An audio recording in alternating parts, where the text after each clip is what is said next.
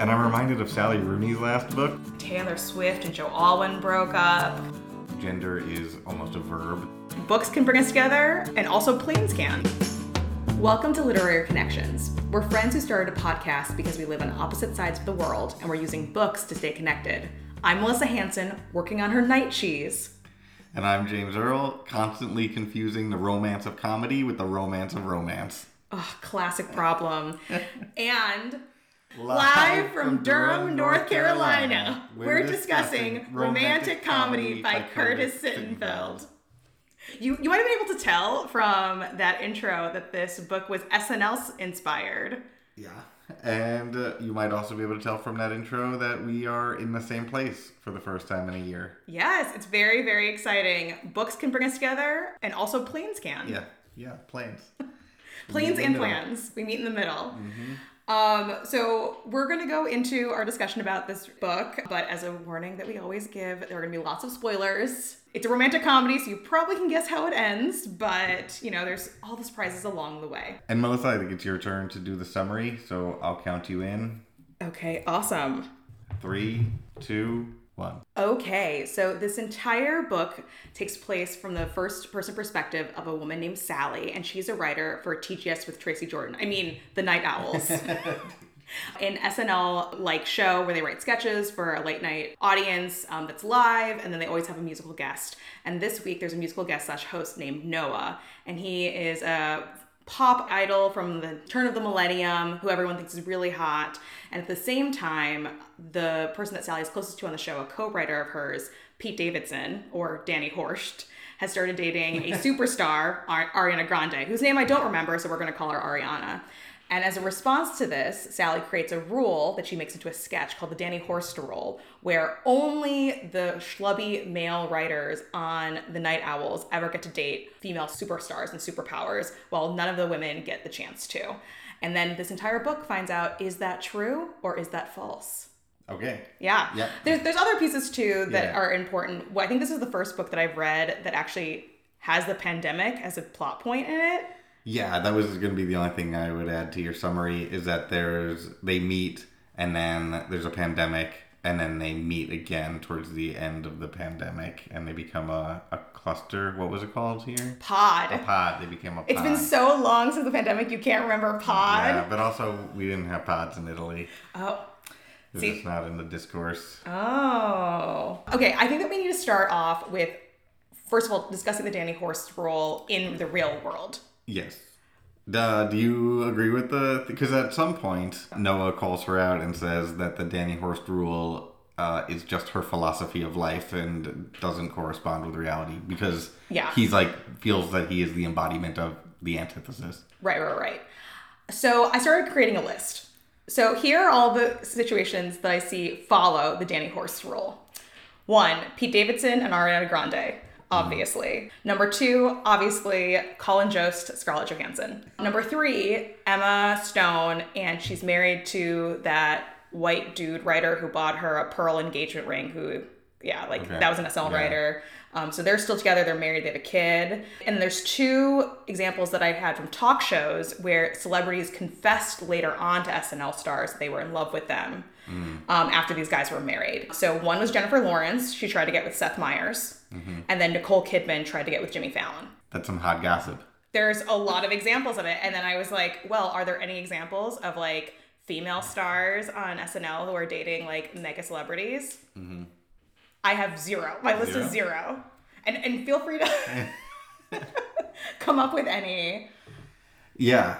I mean, this is an interesting thing because I think that Pete Davidson is of a pretty high erotic class. Yeah. And Colin Jost is he's a good looking dude. He's maybe not as good looking as Scarlett Johansson, but he's a good looking dude. But what's interesting about it is part of it is about writers versus actor stars. So all the examples I gave you were people who were writers and they were stars. Oh, and then John Mulaney divorced his wife for Olivia Munn. Oh, yeah. There's another example. I mean, also he mostly divorced her because of his drug addiction issues, but it all happened at the same time. So all of these people, though, are stars. The only person who's an actual just writer and not also an actor is Emma Stone's husband. So I don't know how much of it is, to your point, these people are stars in their own right. It's just that they're on television and not in like movies or in stadiums. Right. And they've made it as writers at a pretty high level, so they were interesting. But I get the hypothesis. It's like schleppy looking guy, world class beauty. Right. Like, why is Kristen Wiig not dating George Clooney? Right. And it doesn't happen the other way around, where some like very clever writer ends up marrying Brad Pitt or the equivalent of a Brad Pitt. Yes, correct. Okay. Although I think probably the difference is that female writers can tell. Like, I just always think about, Joshua, who's the guy who thought that Natalie Portman was in love with him? Oh, Jonathan Safran-Foer. And maybe it's just that women don't shoot their shot, because I actually think that might be a thesis of this book. Is the difference might just be that women don't shoot their shot for these dudes. Right. Versus, clearly Jonathan Safran-Foer thought that he had a chance with Natalie Portman. Right. Is he an idiot? Yeah. But the fact that he had the confidence, and exactly, so enough men have the confidence to go for it, and not enough women have the confidence to go for it. Right. There is an element of the book where it's like you need to get out of your own way in order to break these rules. Right. There's Keanu Reeves, who is in a very serious relationship with an artist of an appropriate age, and I don't know who made the first move there, but that could be an antithesis too. Of course it's Keanu. It's only Keanu. Yeah, it's only Keanu. The thing that I found really interesting about the Danny Horst rule is that, and this may not be something you're aware of because I have to be aware of things in the Manosphere because of my job teaching 14-year-old boys and their susceptibility to the Manosphere. Tracks. But there is a term that is like really popular in the like Andrew Tate, Jordan Peterson, Fit and Fresh podcast universe, that is hypergamy. Have you ever heard this term? Hypergamy? Hypergamy. No. Okay. Tell me more. I mean, I don't want to hear more, but you'll have to tell me more to explain it. I apologize to anybody who is blissfully ignorant of this concept and how it's used in the Manosphere. But it's the idea that women are and you know how the Manosphere loves evolutionary biology, pop science stuff, that women are like programmed in some way to constantly be seeking higher status men. And so hypergamy is like looking for relationships that will improve one's status. And so it's used by like the incel community to just validate themselves as to why they're not getting any, and it's used to validate movements like enforced monogamy that will like ensure that disenfranchised men are getting laid or whatever.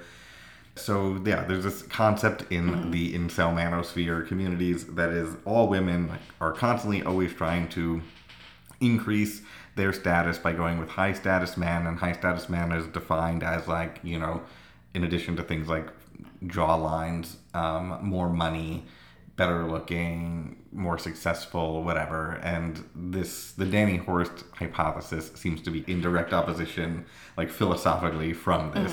And I think it's just like another example of how the Manosphere looks for advice for how to, or the Manosphere itself has this internal logic where it asks young boys to listen to Andrew Tate and Jordan Peterson about what will make them attractive, rather than just like looking at media produced by women and then looking at what actually women find attractive. Yeah. They like would prefer to take the advice of Andrew Tate than Curtis Sittenfeld or like any of the many women making books or producing movies. Because if you look at like what is attractive in those pieces of media, it's like not the Giga Chad that appears in the Manosphere.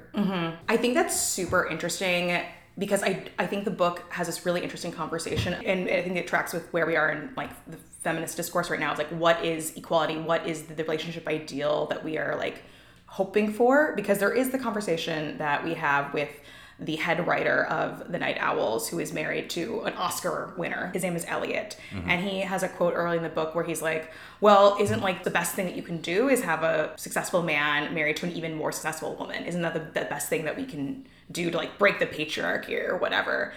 And versus I think by the end of the book, where we're actually leading is like two people who are amazing in independent fields, who help make you better in a field that you respect but aren't great at yet. Yeah. Like the tennis analogy comes up of playing with a better player in a game that you want to learn. Yeah. And that really resonated with me. Yeah, I 100% agree. I have in my notes, Noah is really good at the performance of the body. He's got the flowy hair and the six-pack abs, and he can perform at MSG in front of a lot of people, where part of his, like, brand is his physicality, and so there's, like, this performance of the body. And I love at one point, he says to Sally, like, you know, my hair is kind of my thing, and she says, I thought you're a singer-songwriter, like, your ability to play the guitar is your thing. And I thought that was so interesting because, like, in one way she's right, but in another way she's wrong. Like, part of his brand is his body, and so there's a performance of the body with him, and then she is the exact opposite. She is, like, purely the performance of the mind, and so she even just refers to herself as this, like, troll in the shadows, where she's unseen, and the thing about her that is seen is only her ideas. Like, her body doesn't get to be seen. So he's really good at the performance of the body. She's really good at the performance of the mind. They're both equally good at the performance of emotion. Like, her writing is filled with this, like, rage, and his music is filled with this, like, teenage angst and, like, lovesick, whatever, optimism. Their artistic performance is both oriented in the direction of emotion, but one of them does it through the performance of the body, and the other one does it through the performance of the mind. And that's, like, really interesting. I thought it was really interesting. I thought it was really well done thematically. Mm-hmm. Yeah, I totally agree with that. I think one thing that has been interesting to me is the compare and contrast you have for Sally's other relationships with Noah. And the first, because she is a divorcee, she got married to her college sweetheart who worked on the Duke newspaper with her. And then she tries to pursue a relationship with Elliot, the head writer of the Night Owls. So someone who is also in the same field as her. And then there is, like, this recurring joke that Danny Horst makes, calling her a chuckle slut, which is girls who hook up with comedians. But she actually, like, doesn't really do that. She, like, kind of want to hook up with writers, but not comedians, right. Which is why it's, like, funny. But I think what ends up happening is, like, Noah is a chuckle slut for her. Because he wants to be funny, and, like, she is able to help him make him funnier. I guess my question is, like, do you have to be in different fields? Like, is it being in the same field too competitive? Like, is there a need actually to be with someone who's slightly different than you in order to not be jealous and for you both to be really professionally successful? Is that a way that you're able to break this, like, heteronormative power struggle because you're in different fields? Like, I'm Serena Williams, I'm the best tennis player in the world, and my husband, you know, he founded Reddit, that's cool for him, and he can feel accomplished because of that, and he doesn't have to feel threatened by me. Yeah.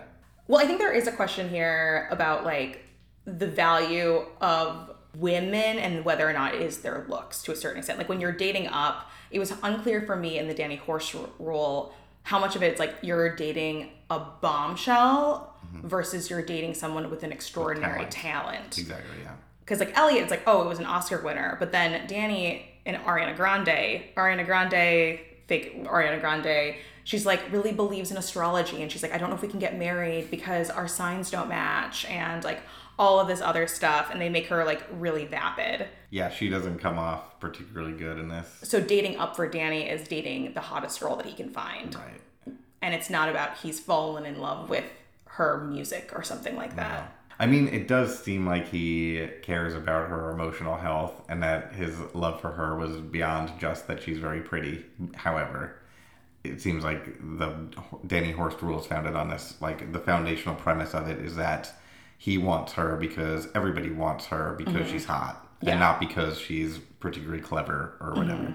Yeah. That's an interesting way to think about the Danny Horst rule as well, is, like, do I believe that Colin Jost and Pete Davidson are good-looking dudes in the high erotic class because Scarlett Johansson and Ariana Grande gave them their attention, and so I'm like, therefore they must be, I must be missing something, and, like, if I just saw them on the street, I'd be like, oh, like... a 5, like, I don't know, and, like, I just, like, that their attention actually made them more attractive. Right. Versus just dudes from Staten Island. Yeah, just two dudes from Staten Island. But yeah, actually, I think that's an interesting way of thinking about this, simply because a lot of this book is about how the perception of the person, the perception of the celebrity particularly, impacts the way that we think that they're going to respond to us. And so, like, she doesn't think that Noah is going to like her simply because he's famous.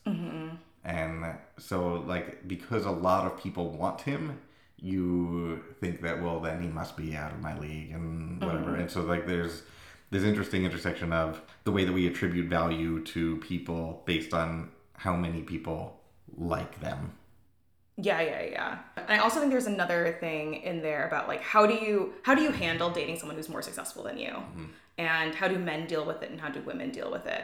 And I thought it was very interesting that Danny Hortz and Ariana Grande broke up because he makes a really bad joke about how like 10 years from now we're getting a 10-year warranty for this appliance. Then we'll be divorced and dating robots by then in 10 years. And then she gets mad at him for it. Yeah, I was like, well, then why are we even together? Like, if you think you're going to date a robot in 10 years. Yeah. Dating Danny Horst does not make her funnier. Yeah, so to say that more clearly, we perceive people differently based on how we perceive how they are perceived in the world. And so, like, because I think that Pete Davidson must be perceived as attractive because Ariana Grande gave him her attention. Therefore, I'm already like thinking that he must be more attractive. Like I go in there with the assumption that he's attractive rather than the assumption that he's a dude from Staten Island. Yes, and I think also there's an element of like what assumptions do we make about the person who is dating quote unquote down, and how is that different based on gender? So for men, we assume that if they're dating down, it has to do with them really liking like how attractive a woman is, but like it doesn't have anything to do with like her personality or anything like that. Like they're really just looking for looks, age, childbearing hips. Versus if a woman is dating down, it's really about looking at someone as like a whole person, and they're able to like take that beat and value them as a whole person. And so a lot of what Sally is doing to Noah is assuming that he's shallow, that he's hypersexual, that he only dates models, and that's the thing that like breaks them up initially, is that she makes a really bad joke about him just like dating 22-year-old models, and he's like, I thought that I was showing you who I am, and I thought I was seeing who you are, and clearly we're having different conversations. Yeah, and I feel like that taps into what a lot of my notes have to do with on this book, and that is the way that we perform identities. Like there's a thought in like gender theory that Judith Butler is generally considered to be responsible for, that is like that gender is almost a verb, that it is just a repeated performance of something, and that becomes your identity. And so we all perform what it is to be male or female all the time. But this is also true of a lot of other kinds of identities, that like all identity is just like repeated performance of a bunch of different symbols and tropes, and like you apply these things to yourself. And I feel like that is really at work throughout this book. Like there are lots of times when Sally says that she's like not sure whether or not her writer self is her or her like in real life self is her. I think one of the coolest examples of this is Noah's breakout hit, his song about having sex in July. Making love in July, James. Making love. Making love having in July. Sex. And that fucking he in was July. And that he was 17. 19. You only make love when you're 19, sorry. And that he has that song, but he's a virgin when he writes that song and starts performing that song, but then that leads to him becoming a mega celebrity and actually like having sex in July, making love in July. Yes. So this like idea that you like first perform the thing and then you can become the thing, and that she is constantly like writing and performing a self and slowly becoming that self. And I feel like at the beginning of the novel, when she is performing the person that writes things for a medical company or whatever lie she tells the people she's dating, when she's performing that, when she's like pretending to be this copywriter for something that's almost intentionally boring, she is boring. And then when she's like allowed to perform in these emails during the pandemic, this like funnier, more confident self, all of a sudden she like becomes that. Yeah, and I think that's also plays well with. She talks in the beginning of the book when she and Noah start getting along, that like her dream is to like write a rom-com, but like a progressive rom-com. And he's like, well, for someone who's not much of a romantic, like I don't like, what is your thesis or what are you doing? And she's like, I don't write from a point of clarity, I write from confusion.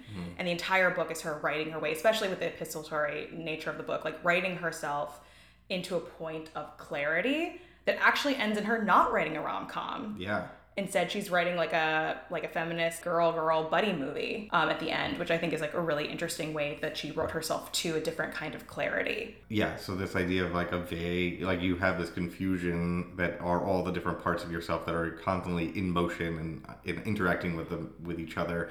And part of that is also like how you're externally perceived.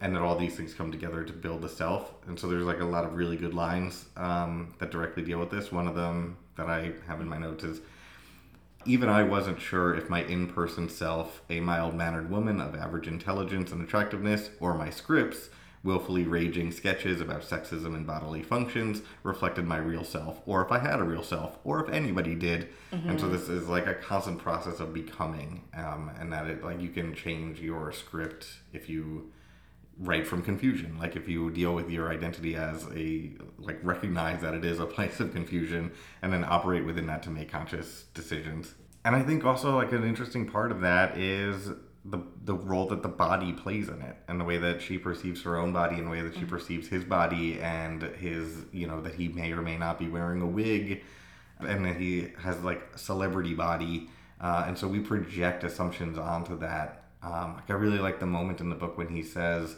when you call me out for being a celebrity, you're not actually calling me out on something I'm trying to hide. Like, this is not something I can divorce from myself. Like, this is part of his performance of self, is that he is constantly being talked about, and people are constantly talking about his body and the state of his hair and so on. And that's like, he doesn't have a choice in that, but that is part of his identity. I mean, that's apropos, especially given that there's a character that's an optometrist in the book. Right, and Viv even says, our eyes are really important, and I think that's part of the narrative cohesion of this entire book, is that she makes very clever decisions like that, like to put that optometrist in there who allows for that line about how our eyes and the way that we see the world is really important, because the way that we see the world is really important, and it's part of people's identities about the way that they live in their bodies, and the assumptions that we make about those bodies becoming something that people need to respond to.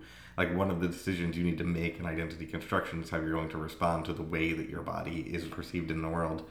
And like, having an optometrist dating an actress so that it allows for that role, like, it's about the importance of the way that we see, but also the way that we code the things that we see, like the perceptions that we have of what we see, which is like really similar to Othello, which is what I'm writing about right now. Tell me more. I'm writing a lot about Othello for my other projects. And do you want to tell us more? Do you want to do a little... For the YouTube channel, Shakespeare Play-by-Play, and like the Moor's body, like Othello's body, comes with a bunch of assumptions about it, particularly on the Elizabethan stage.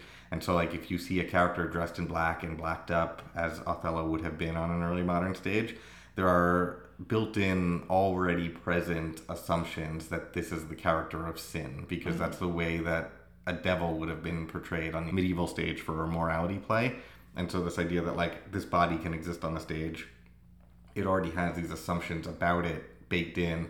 So when it appears, that character needs to address those things. Like, Othello doesn't have a choice about whether or not he addresses those concerns about his body or not. And so his first speeches have a bunch of biblical references so that people know that he's Christian. They've got a lot of really interesting turns of phrases so that they know he's educated, and like references to mythology and stuff like that. And so he's trying to combat the assumptions that one would have about his body in every decision that he's making publicly. And I feel like Noah is kind of the same. Like, she thinks that he's shallow.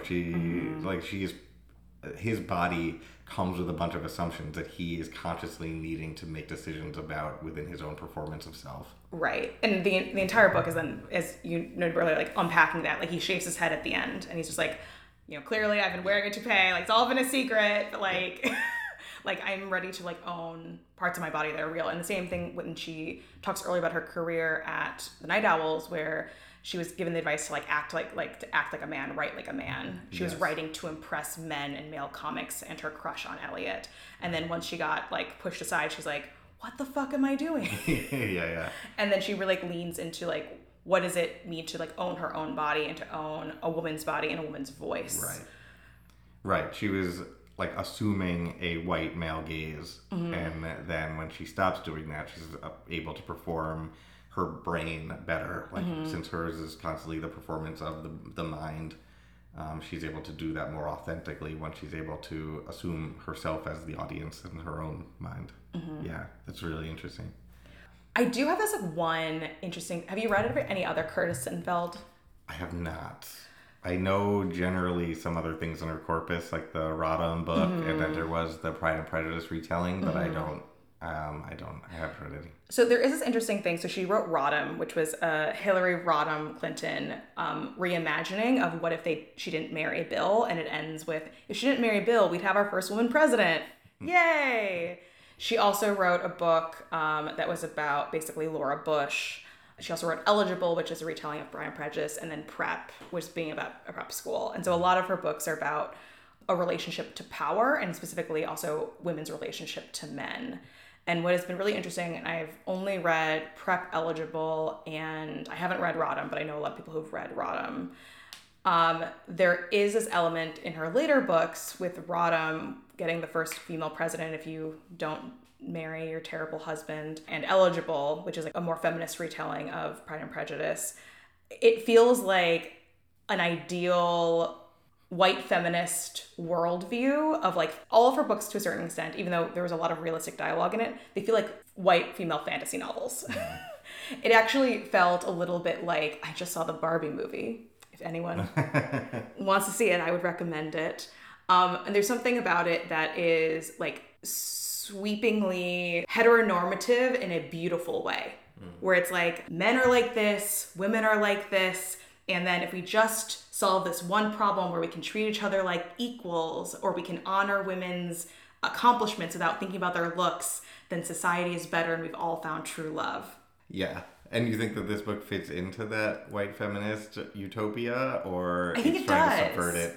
I think it does. I think it does kind of subvert it. Like the fact that Sally is a performance of a mind and Noah is performance of the body. Like, I think that the traditional way of thinking about that would be the opposite, that the women have the elegant bodies and that men are the ones who are doctors. And Oh, sorry. This is like a moment of like, when McDreamy came out, all women wanted was the fantasy of, I'm a total mess and you're really handsome and I'll take care of me. That became a trope for a while in the narrative. Like, this to me feels like where we are right now is like, we are looking for equals, but at the same time, like a male who can be an emotionally intelligent caretaker who can also have emotional labor. He's also pays for everything too. Like they're like, Noah is an idealized love interest in like every way. And same thing can be said with like how they recreate Darcy in Pride and Prejudice, the remake Eligible. Like, he's not only rich, but he does emotional labor. Yeah. I've had this criticism of a lot of books that we've done, and I didn't even think about it with this one, where the love interest is just perfect. Like, it's just sort of teaching people how to be, and so there's like a moral center that is unfailing in the way that he responds to things. And like, there's very few times where Noah responds to things and I'm like, he could have done that better. Like, most of the time he's spot on. Right. And then I'm like, wait, am I then being an asshole? Like, I love reading this and I'm like, yes, Noah. Am I being an asshole if I'm like, Manic Pixie Dream Girls are pieces of crap that we need to like excommunicate from society? That's exactly my point with this, and that's actually a better phrase than I have in all the previous episodes when I brought up this criticism of these things, is that this is exactly a Manic Pixie. Like, Noah exists almost for the moral development of Sally, and that's like what his role is to like say, hey man, I'm a celebrity, like, you're applying these things, I'm not trying to hide them, and that he's there so that she can get better. Yeah. I guess my question is, am I okay with this? Right. And that's the real question. Is that okay right now? I mean, I think we'll probably look back at it and be like, we shouldn't have been okay with it, but it feels okay now. Like, at least McDreamy was cheating on his wife. You know, there was a flaw there. Like, what's Noah's flaw is that he's bald? He did have an eating disorder, or at least like a lot of body dysmorphia, where he was doing very unhealthy things to his body. But that does nothing but make him more vulnerable and lovable. Like, it doesn't code as a flaw. Like, he's not making mistakes that hurt other people. It's like he's working through something himself, but he's at this point in the novel, he's worked through it. Yeah. I think I'm coming around now that we've discussed just like for 37 more seconds, that I would rather have this than I think that part of the Manic Pixie Dream Girl is that she's like emotionally unstable to a certain extent. And there are so many narratives where women are presented with these quote-unquote idealized men, but they're not ideal in any way. They're Edward Cullens who are stalking you while you sleep, Or I was just in a bookstore in Durham, North Carolina, where they were talking about It Ends With Us. And they're like, oh, Ryle was so dreamy. I just like really wish that he had been able to work through his issues so they could have been together. I was really rooting for them. If you don't remember from our previous podcast, Ryle was an abusive piece of shit who knocked his wife around. This is like a straight up failure of my profession. To like not be able to teach people how to read media effectively. Right, like that is just the wrong take. Right. But like this book actually, it almost is, it's like a demonstration of like what a beautiful functional relationship could look like. And this was like the one quote where I was like, oh, this is what like we should all aspire for, which James, I feel like you and our producer have in your relationship, which is, this is how grown-up conversations worked. Yes, I love this quote. I'm glad you're bringing this up. Not that your conversation wouldn't falter, but that you both made good faith attempts to rectify things if they had. Yes, I really love that. And that is, I think, like what we're aiming for. I think this book says this is what adult conversations are. This is 100% not what adult conversations are. But we should aspire. Yes, but it's what we should aspire to as we grow up. We should get closer to that. I think that's really well put. And I also want to return to your point about how this is much better than the Manic Pixie Dream Girl, because Noah and the other characters that I believe fit this trope of the like perfect friend or perfect boyfriend that just exists as an unqualified moral center in the book, is that doesn't happen with Manic Pixie Dream Girls. Like Manic Pixie Dream Girls are chaotic, they're mentally unstable, and they like help some boring guy embrace life. They're never emotionally vulnerable. They like don't have meaningful backstories. Where like Noah confronts himself and like talks about things, how he came to overcome some of his eating disorder, his body dysmorphia, the way that he processes his own celebrity. Like we are asked to interact with, like he didn't come out of the box like this. He wasn't a 19-year-old who shot up to stardom and then like got it. Like he had a trauma in his background story and then worked his way out of it. And so we get to see that, and we never get to see that about Natalie Portman in Garden State. We don't get to see that in, I don't know, what are the other, Mad Love with Drew Barrymore. I don't know, what are the other classic Elizabethtown is where it came from with Orlando Bloom and Kristen Dunst. Yeah, right. So we don't get to see that in those books with those female protagonists. Okay, I am good with moving on to the IB question part of our podcast. And this is a part of our podcast where because I teach English at an IB school, we take questions that have appeared on previous IB exams, pose them as related to this book, and then work out some points that could be made in an essay on that topic. So the question that we'll deal with today is asking us about the ways in which writers have sought to make their portrayal of characters and or situations credible. So how did this book or this writer seek to make their portrayal of characters and situations credible? I think, like, obviously we're going to need to deal with the fact that this is pandemic literature. Well, I think it's dual things. I think it is, because there's two parts of the novel, basically. The first part is right after Trump gets elected. Right. And that's like a big emotional moment that is a point of connection for a lot of the people and like what they're writing and how they're feeling and how they're acting. And then the second part then takes place 2 years later in the pandemic. Both of those were really emotional moments when I was going through them. Yeah. And I think that the author captures that emotion very well from both moments. Yeah, agreed. I think a lot of people got into writing emails or like doing kinds of correspondence that they hadn't been doing in a long time, and people just started doing that more thoughtfully during the pandemic. And that's exactly what happens here. You know, they get pen pals for the first time since they were young.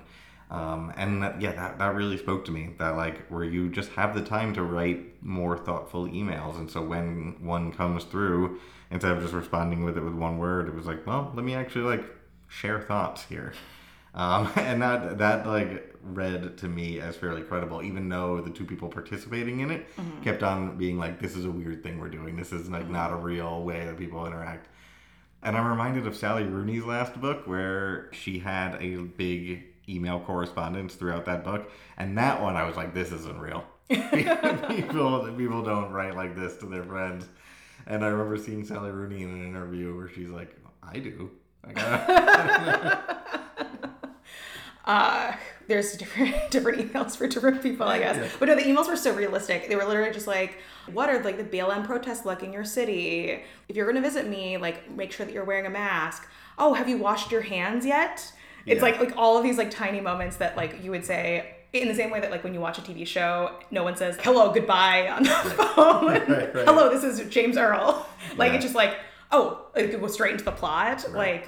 Like all of those niceties, all those realistic elements of being in the pandemic were part of it. And even in the post-Trump stuff too, I think they talk about just like all getting like hammered that night. And I also thought there was like this really beautiful dichotomy between what breaks them up in the beginning is her making this assumption that he dates really shallow, beautiful models who are 22 years old. And there's something emblematic of the Trump years of we are returning to that narrative of men just want to grab women by the pussy and women assuming the worst of men. And there is something that about the pandemic where I feel like white people, men, a lot of people were unpacking a lot of these things that had been built obviously over like centuries, but like especially over those Trump years of no, it's not just like make America great again. We need to like actually like rip it down to the studs because we've gotten the moment to think about it. And that is the space in which Sally is able to like deprogram herself of like, oh, this stuff with Noah. Yeah, that's a really good point about how the Trump years and the pandemic asked for a reevaluation of that like return to archetypes that exist in the manosphere too. Like that to my point earlier about hypergamy. Like these are based on just these essentialist views that then create ways of dealing with bodies in the world. Like if you believe that women are like this and men are like this and that there's female energy and masculine energy, if I want to use the rhetoric of Tony Robbins also in the manosphere, that then the OG manosphere. Yeah, the OG manosphere. Then you're like going to carry with you assumptions about the bodies that have other signs associated with femaleness or maleness or male energy or whatever. And this book I think was a lot about disrupting those things and finding other ways to perform identities that are more individual, that are like about your written self and not your embodied self. Yeah. Like the pandemic serves as like your favorite thing, the green space. Yeah. No, that's a really good point. I didn't think about that. But yeah, the emails, because they disconnect like the outside perception, and so they're no longer dealing with the way that she perceives him in real space anymore. It's in the digital space, and this like digital space of the pandemic, or that was heightened during the pandemic, does serve as a green space that can fix the problems of the real world. And so then she's able to return to the real world changed after having passed through the green space. Yeah. I think the one thing that I worry about, but obviously this is like a feminist fantasy novel, is whether or not they would actually survive returning to the real world after they've been changed. Like they get married at the end of the book, which is great. But I'm just like Taylor Swift and Joe Alwyn broke up. Ariana Grande broke up with her husband right at the end of the pandemic, who was not Pete Davidson. Sofia Vergara just broke up with her husband. We're entering this like post-pandemic world where... That's interesting. You're taking the premise of the question about like, okay, it did all these things to add credibility, but if it's actually going to be credible, we need to deal with these other patterns. Because there's a part where I think the author is like, oh, well, Noah tours just a little bit. I'm like, do you know how often John Mayer tours? Yeah. Harry Styles just finished a 2-year tour. Yeah. And Keanu Reeves, I believe, is still with his artist girlfriend, and I mean, he does John Wick movies every year, so. Yeah, no, I want to believe in it. I just, it is this thing where I can believe in their love in the pandemic. I can believe in their love in the green world, but is the reason that they were able to break the Danny Horst rule? Yeah. Because at the very end, right, it's like we can't let the paparazzi break us up. We can't let like what other people are saying break us up. But that's easier said than done, and it's something that's easier to do when you're just like in a love bubble where you never have to go to like movie premieres or whatever together. I don't know. Yeah, I don't know the answer to that. I don't know the answer to that, but I'm going to... I mean, this is a female fantasy. It's a marrying the prince, but the prince is different than we've seen the prince in the past. But the guy who pays for everything and has the fabulous house in LA. And it does emotional labor and buys your father Oh yeah, that was very nice of him. Like all of the toilet, special toilet for him. Yeah, he buys a special toilet, meets the neighbor. Right, like that is the... Is he still going to do that when the pandemic's over and we're in the real world? Is he still going to be this good? Yeah. Or will he just call his assistant? Or, I mean, I believe that he'll still be this good because he hasn't given us any reason to think that he's not this good. As we said, he's like a moral center here. Yeah. But like, will they be able to handle the outside pressure of him being super famous, her not being what people expect a super famous person to date? I'm going to say yeah. I'm going to go ahead and just believe in their love and believe in the premise of the romantic comedy. Yes. And allow that pattern to be performed first in the green world of literary fiction, and then it will fix the problems of the real world when we enter the space of the novel and come back changed. Yeah. And now the reality has changed and they're going to work out. I love that. I think that is where I'm like, oh, the end of the Barbie movie where she thought that the feminism of Barbie world had translated into the real world, but then she found out it was not true. I mean, I hope it's true in this case. I hope that women read this book and are like, this is a man that I want, and not, I hope that Ryle stops beating his wife. Yeah. And hopefully all the young men sucked into the Manosphere wake up and start actually reading media produced by women rather than... Right. And like, what do women actually want? Yeah. And I think what's beautiful about this, it's a bit of an inversion of like the Churchill like Darcy moment where it's like she falls in love with Darcy when she sees like Pemberley. There is like this display of wealth, although obviously it's like how he keeps his grounds and his people and blah, blah, blah, that like changes her mind.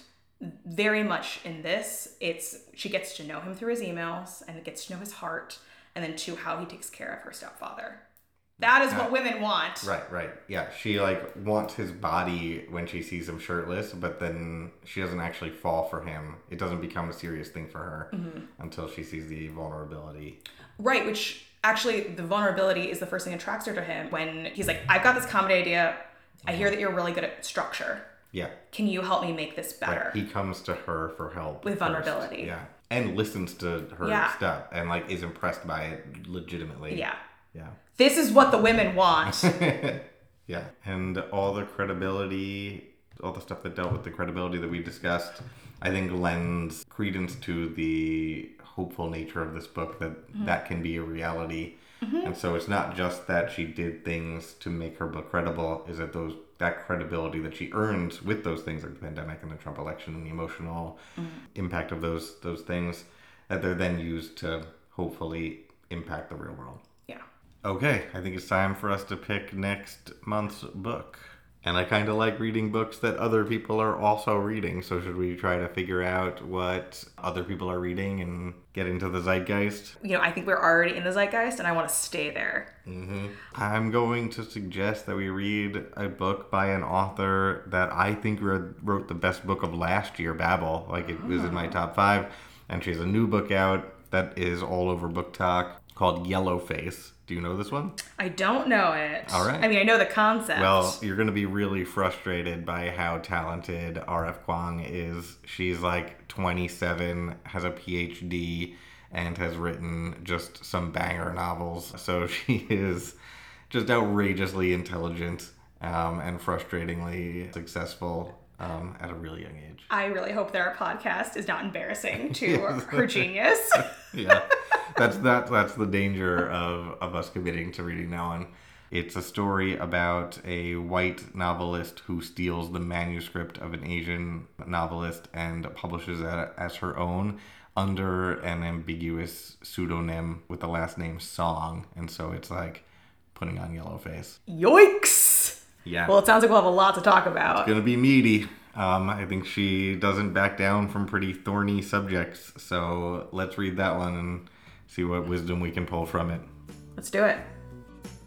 Literary Connections is hosted by me, James Earl, and Melissa Hanson, and we're produced by Kimberly Johnson. You can follow us on Twitter at lit_connections, and you can join us next month when we'll be reading Yellowface by R.F. Kuang.